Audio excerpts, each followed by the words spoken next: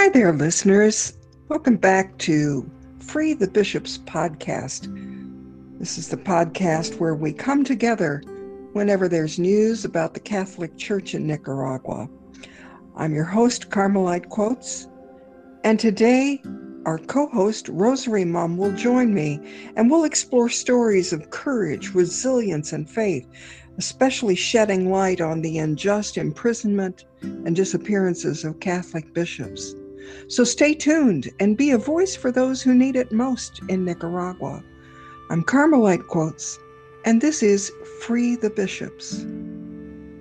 In today's episode, we're going to be talking about the strained relationship and struggles of faith between the Catholic Church and the Nicaraguan governments since the last 50 years.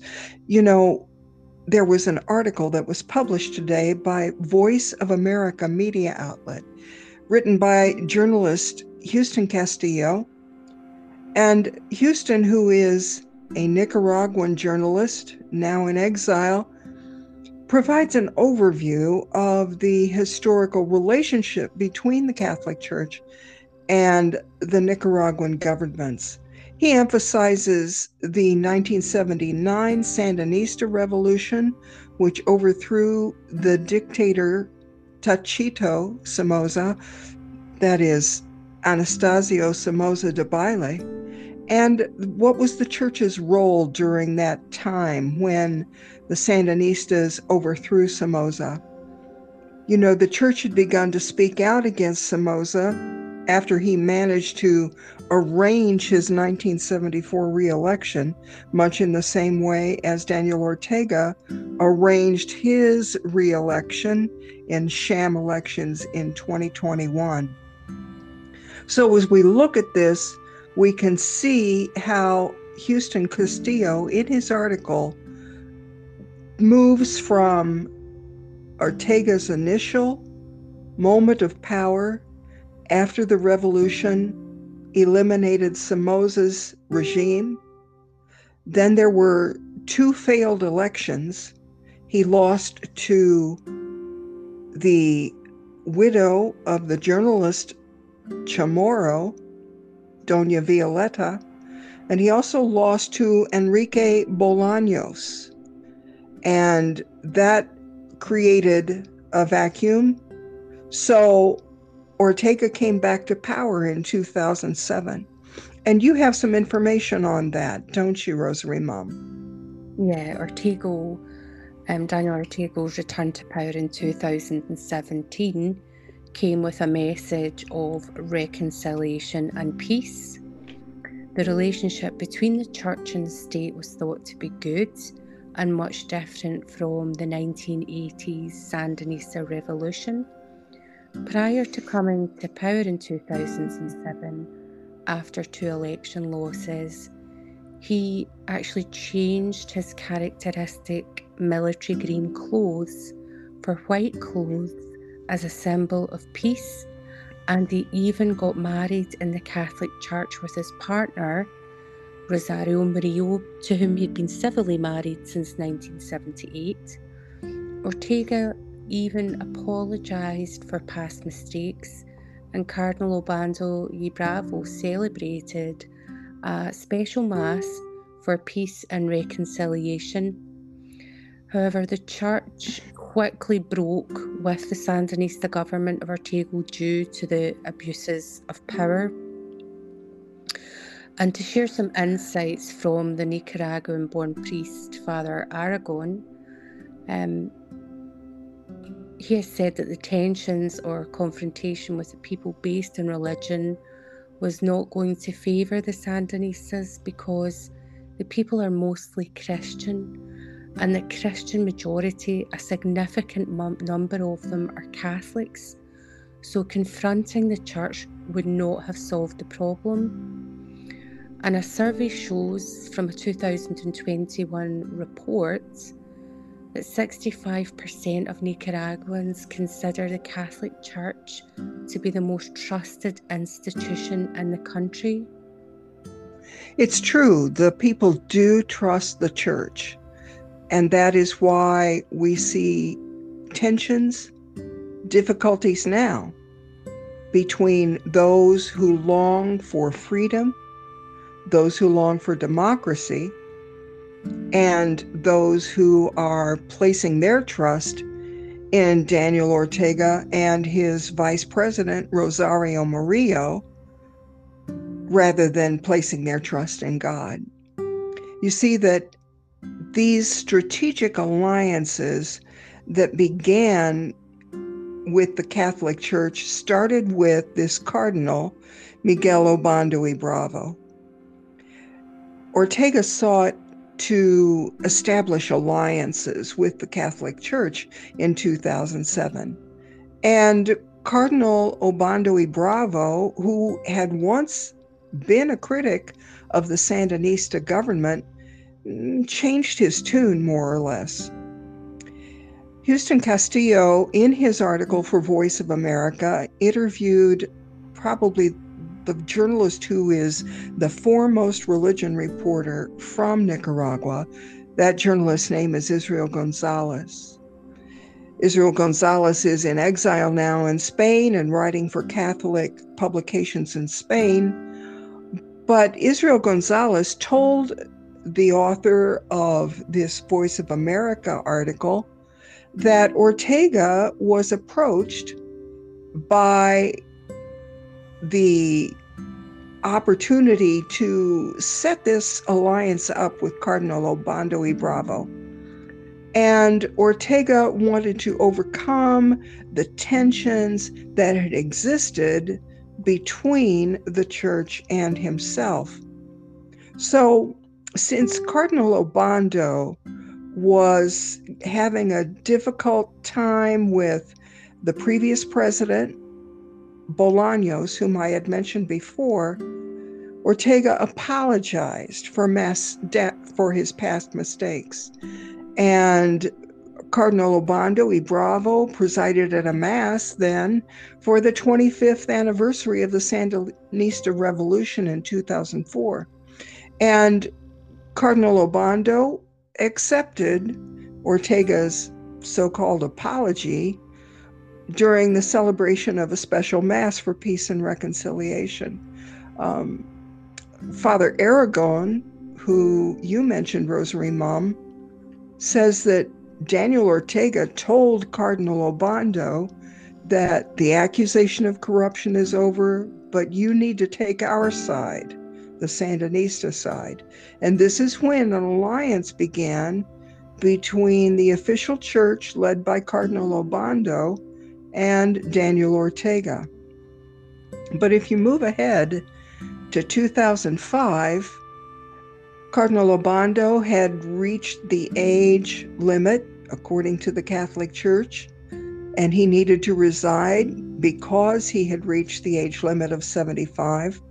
So in 2005, St. John Paul II accepted Cardinal Obando's resignation, and in his place, he named Bishop Leopoldo Brenes as the successor to become the Archbishop not only of the Archdiocese of Managua, but the head of the entire ecclesiastical province of Nicaragua. And everything was fine until 2018. Tell our listeners what happened in 2018, Rosary Mom. So in 2018, anti-government protests erupted in Nicaragua over social security reforms, which left, sadly, at least 300 people dead and hundreds injured, and scores of people were detained. The Nicaraguan government then called for national dialogue and thought that the Catholic Church could serve as a mediator, but to no avail. Father Aragon said that the government thought that the Church could calm things down. But on the contrary, during the protests, priests welcomed the demonstrators in Catholic churches to protect them from the repression of the police forces, and the bishops then asked for an early election. The journalist Israel Gonzalez said that the church chose to be on the side of the protesters in denouncing the human rights violations. And I think that's what Ortega and the First Lady Rosario Murillo don't forgive the church for. And they also don't forgive the Catholic Church for an early election and a democratisation of the country. Now, the church's role in supporting the protesters and advocating for human rights led to increased tensions within the government. Ortega branded the 2018 protests as an attempted coup against his government, and following the 2018 political crisis, relations between the church and the Nicaraguan state fractured to the point where Ortega government called priests demons and Catholics. Yes, the spokesperson for the Nicaraguan government is the wife, vice president, most recently described as co-president, Rosario Murillo. And Rosario Murillo, in her radio addresses, Daniel Ortega in his speeches, public speeches, they both have labeled the church as being enemies of the government. And there have been escalating attacks against the Catholic Church since 2018. For instance, on July 9, at St. Sebastian Basilica in Diriamba, the Apostolic Nuncio, Waldemar Sommertag, Cardinal Leopoldo Brenes, and the Auxiliary Bishop of Managua, Bishop Silvio Jose Baez, went to Diriamba to rescue volunteers who were trapped by Sandinistas inside the basilica. And during that rescue mission, Bishop Baez was injured, others were roughed up, and it was a terrible scene. Just a few days later, there was a 15-hour siege on Divine Mercy Church in Managua. 2 students died as they took shelter inside the church. Others were injured. The church was shot up. The Blessed Sacrament tabernacle was hit by a bullet. They've never repaired the tabernacle. You can still see the bullet denting the outside of the tabernacle. It did not get to the inside of the tabernacle. But it was a terrible, terrible scene. And a Washington Post reporter, Joshua Partlow, was trapped inside the rectory with the students and the priests. And he obviously lived to tell the story. And so we still have his report today. Then there was an acid attack in 2019 on one of the priests, an older priest, Father Mario Guevara, as he was hearing confessions in the cathedral in Managua. And then in 2020, on July 31, there was a firebombing of a historic chapel inside the cathedral. The Sangre de Cristo image, a crucifix, centuries old, was virtually destroyed. The face of Jesus came off the crucifix, and it's a terrible scene that many, many people recall. But this year, things have reached a new level in the past year, 2023. Pope Francis made remarks in March of 2023, which emphasized the unprecedented level of repression faced by the church. For instance, he said that the leaders of Nicaragua must be imbalanced.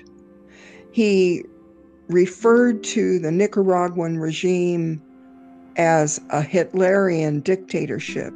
He compared it to the Bolsheviks and the Russians after 1917.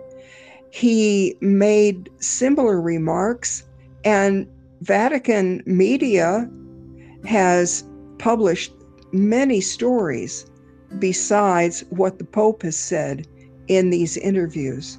In response to the Pope's famous interview in March of 2023, that very same day, the Ortega dictatorship expelled the apostolic nuncio.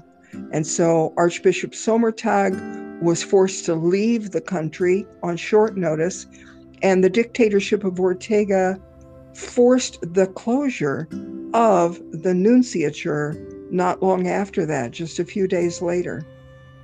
But difficulties remained. Churches have been assaulted.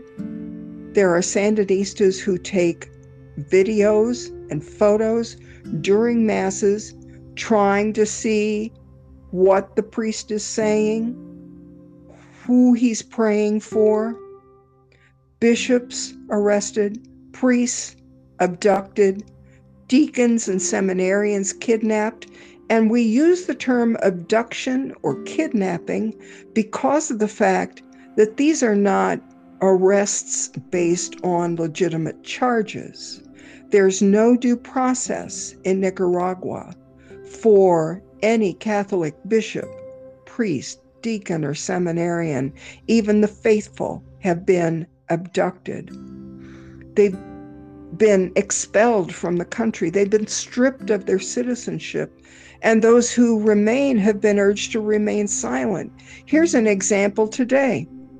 Independent Nica journalist Miguel Mendoza mentioned that Father Frutos Constantino Valle, who's 78 years old, over the age limit, but was appointed since January as the administrator ad omnia for the Diocese of Esteli. Why do they need an administrator? Because the bishop who was the apostolic administrator is sitting in prison. That's Monsignor, or as we call him, Bishop Rolando Alvarez. In Spanish, the term is Monsignor. And it was this administrator ad omnia who's taking Bishop Alvarez's place. The administrator, Father Valle, told all the priests in the Diocese of Esteli that they cannot mention Bishop Rolando Alvarez's name, and they can't say anything against the dictatorship. How can they not mention Bishop Alvarez's name when mentioning the name of the bishop is part of the Eucharistic prayer? So the Ortega regime has inflicted untold damage, not just on buildings, not just in seizing buildings, but also in arresting, abducting, expelling, stripping citizenship of so many priests, bishops, deacons, seminarians, and even members of religious institutes, such as the Sisters of Charity of Mother Teresa and the Dominicans and the Trappistine nuns. So you can see that there is a severe crisis going on, and this is what we discuss in almost every episode. It's a crisis that can turn on a dime. You know, the bishops and the priests and the deacons and seminarians could be released tonight. Instead, there could be more arrests tonight of priests or bishops or seminarians or deacons. Things can turn on a dime. And so that's why Bishop Silvio Jose Baez, in a recent address that he made that was published to YouTube, he has pleaded for international attention to this crisis facing the church. He's pleaded for solidarity with the persecuted church in Nicaragua, not just from nations. He's pleaded for solidarity from bishops in the Catholic Church. He's asking his fellow Catholics, all of us, to pay attention to what's happening in Nicaragua, to share the stories from Catholic media, to share the stories in secular media, because almost every day there is something that is published in English. There is something published in Spanish, certainly, and even in other languages such as French, such as German, and even in Italian and Polish. News agencies around the world, Catholic Vatican News, for example, are publishing these stories, and we need to stand in solidarity with the Church. Bishop Baez begs us, pleads with us to pray for the Church, doesn't he, Rosary Mom? He does.